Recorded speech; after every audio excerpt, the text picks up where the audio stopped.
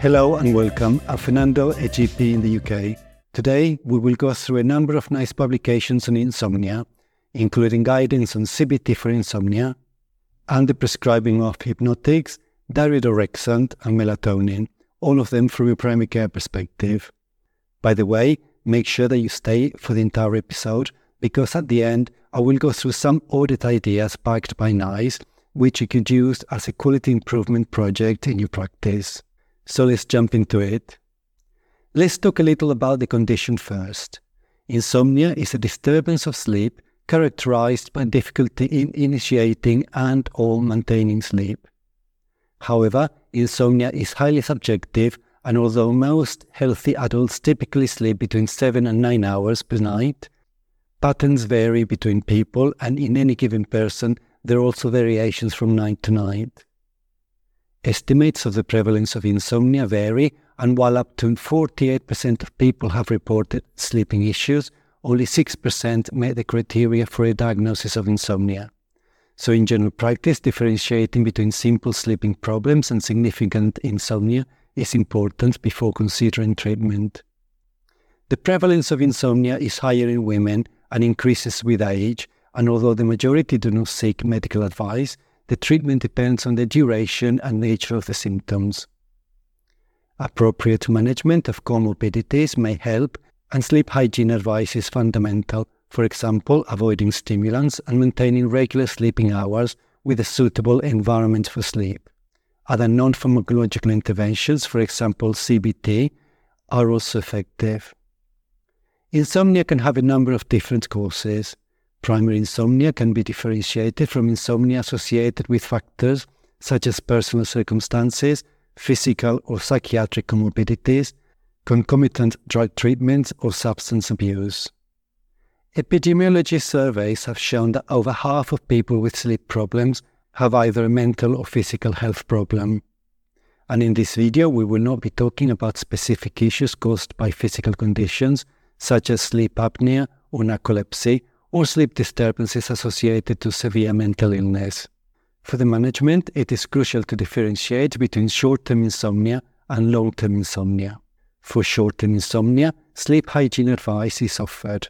After this, medicines such as Zopiclone, Zolpidem, and melatonin can be used for a short time, that is, less than 4 weeks or less than 13 weeks for melatonin. In addition, up to 40% of people with insomnia self-medicate with over-the-counter drugs, for example sedative antihistamines. However, long-term insomnia, also known as chronic insomnia, is different and is defined as dissatisfaction with quantity or quality of sleep for 3 nights or more per week for at least 3 months, with an effect on daytime functioning. Therefore, long-term insomnia has both nighttime and daytime symptoms.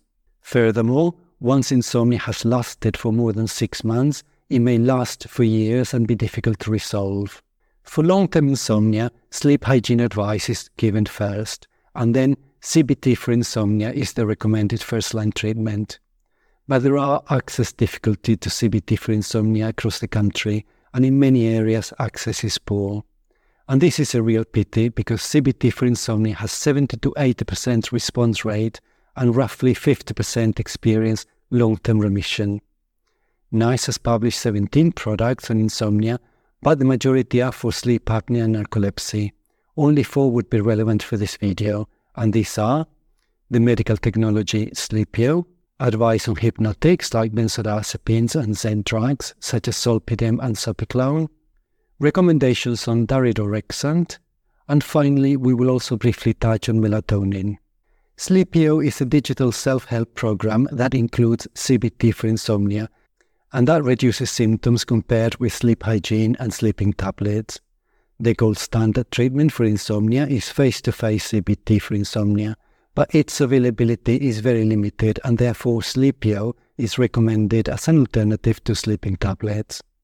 Unfortunately, Sleepio is not available on the NHS in all regions of the UK either. Let's now have a look at the recommendations on hypnotics like benzodiazepines and Z drugs such as Zolpidem and Zopiclone. They can be considered after sleep hygiene, but for a short time only, and bearing in mind that they do not treat underlying causes. A number of hypnotic agents are licensed for the treatment of insomnia, including benzodiazepines and Z drugs. Benzodiazepines enhance the effects of GABA, which is the major inhibitory neurotransmitter in the central nervous system. Examples licensed for insomnia are, amongst others, natrazepam, temazepam, and lorazepam. The effects of benzodiazepines are dependent upon the dose administered and the pharmacokinetic profile. The BNF refers to temazepam and lorazepam as having a shorter duration of action. Benzodiazepines with a longer half-life, like diazepam and natrazepam, tend to have prolonged effects the next day. The main concern with benzodiazepines is that many people develop tolerance to their effects, gain little benefits from chronic use, become both physically and psychologically dependent on them, and suffer withdrawal symptoms when trying to stop them. Rebound insomnia also occurs and is characterized by worsening insomnia upon stopping the tablets. The use of benzodiazepines for the treatment of insomnia should be restricted to severe insomnia, and treatment should not be continued beyond 4 weeks. Zolpidem and sopicolone, the Z drugs, are non-benzodiazepine hypnotics. Although the Z drugs differ structurally from benzodiazepines, they're also agonists of the GABA receptor complex and therefore enhance GABA-mediated neuronal inhibition. Zolpidem has a half-life of 2.5 hours and sopicolone of between 3.5 and 6.5 hours. They are licensed for the short-term treatment of insomnia in situations where the insomnia is debilitating or is causing severe distress for the patient. The duration of treatment is a maximum of 4 weeks, including tapering off where appropriate. Although the Z drugs were developed to overcome the disadvantages of benzodiazepines, the sedative effects of the Z drugs may also persist into the next day, and they can cause tolerance, dependence, and withdrawal symptoms. It may be worth mentioning that a review of the trial evidence comparing the Z drugs with benzodiazepines licensed for insomnia showed in summary that there were no clinically useful differences between the drugs. Because of the lack of evidence to distinguish between zolpidem and sopicolone, the drug with the lowest purchase cost should be prescribed, and switching from one to another should only occur if a patient experiences adverse effects considered to be directly related to a specific agent. Patients who have not responded to one of these hypnotic drugs should not be prescribed any of the others. So we have now seen that short-term insomnia can be treated with sleep hygiene and short-term use of hypnotics, and long-term insomnia with sleep hygiene and either face-to-face CBT for insomnia or digital CBT for insomnia like Sleepio. But what does NICE recommend for long-term insomnia if CBT for insomnia or Sleepio have not worked or are not available? And this is where we find the latest NICE guidance on this issue, published in October 2023. It refers to a new type of drug, daridorexant. And NICE says that daridorexant is both clinically and cost-effective, and it is recommended for long-term insomnia, that is insomnia lasting for 3 nights or more per week, for at least 3 months, with affected daytime functioning, but only if CBT for insomnia is ineffective, or it is not available or is unsuitable. What is daridorexant? Well, daridorexant is now available on the BNF, and unlike benzodiazepines and Z drugs, which work by increasing sedation, daridorexant is a new type of drug, an orexin antagonist, which works in a different way. It inhibits arousal mechanisms. To understand this, we need to know that orexins are neuropeptides produced by the hypothalamus, which promote a state of wakefulness. Therefore, daridorexant, by blocking the orexin receptors, reduces wakefulness and helps sleep. Because of the different mechanism of action, if necessary, daridorexant could be used at the same time as other medicines or non-medicine treatments available for insomnia. And the good news is that in clinical studies, there has been no evidence of abuse or withdrawal symptoms indicative of physical dependence. NICE recommends that the length of treatment should be as short as possible, and the treatment should be reviewed within 3 months of starting and at regular intervals thereafter. But it can be used as maintenance treatment for managing longer-term symptoms if necessary. Now let's touch on the prescribing of melatonin for insomnia. Melatonin is a hormone that occurs naturally in the body. It is involved in regulating sleep and circadian rhythms, and it can be given as an oral medication to treat sleeping problems. There is little nice guidance on the use of melatonin. There is only an evidence summary on the use of melatonin for treating sleep disorders in adults who are blind. And because of insufficient evidence, NICE was unable to determine its clinical effectiveness and safety. The BNF states that melatonin is indicated as short-term treatment for insomnia in adults over 55 years of age for up to 13 weeks, as short-term treatment for jet lag in adults for up to 5 days, and as treatment for insomnia in patients with learning disabilities and challenging behavior, although this use is unlicensed and it needs to be initiated under specialist supervision.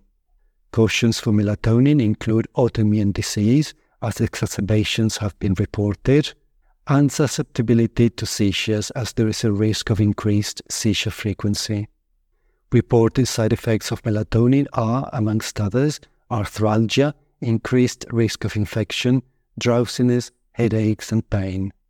Now, as promised, let's have a look at audit ideas on the use of hypnotics, including said drugs suggested by NICE, and that you could use for a quality improvement project in your practice. The objectives for the audit would be to assess the appropriateness of use of zolpidem and zopiclone. The patients to be included in the audit could be, for example, all those for whom zolpidem or zopiclone are prescribed for a suitable period of time, for example 3 to 6 months. Possible audit criteria could be the following 4. Criterion 1. Non-pharmacological measures are considered before prescribing. The standard for this criterion would be 100% of all patients without exception. Criterion 2 could be when prescribed, hypnotic drug therapy is prescribed for a short period of time only in strict accordance with the licensed indications. And the standard for this criterion would also be 100% of all patients without exception. Criterion 3 could be when prescribed, the hypnotic drug with the lowest cost is chosen. The standard would be 100% of all patients with the exception of those who have developed side effects with a cheaper first-line agent. And criterion 4 would be a patient is switched from one hypnotic drug to another. As switching is not recommended, the standard would be 0% of all patients, with the exception of those who have developed side effects considered to be directly related to a specific agent. Once compliance has been calculated, the practice can identify whether clinical management can be improved, agree on a plan, and repeat the measurement after a period of time to close the audit cycle and to confirm that the desired improvement has been achieved. And there you have it, a simple project to fulfill your QIP requirements for appraisal. We have come to the end of this episode. Remember that this is not medical advice and it is only my summary and my interpretation of the guideline. You must always use your clinical judgment. Thank you for listening and goodbye.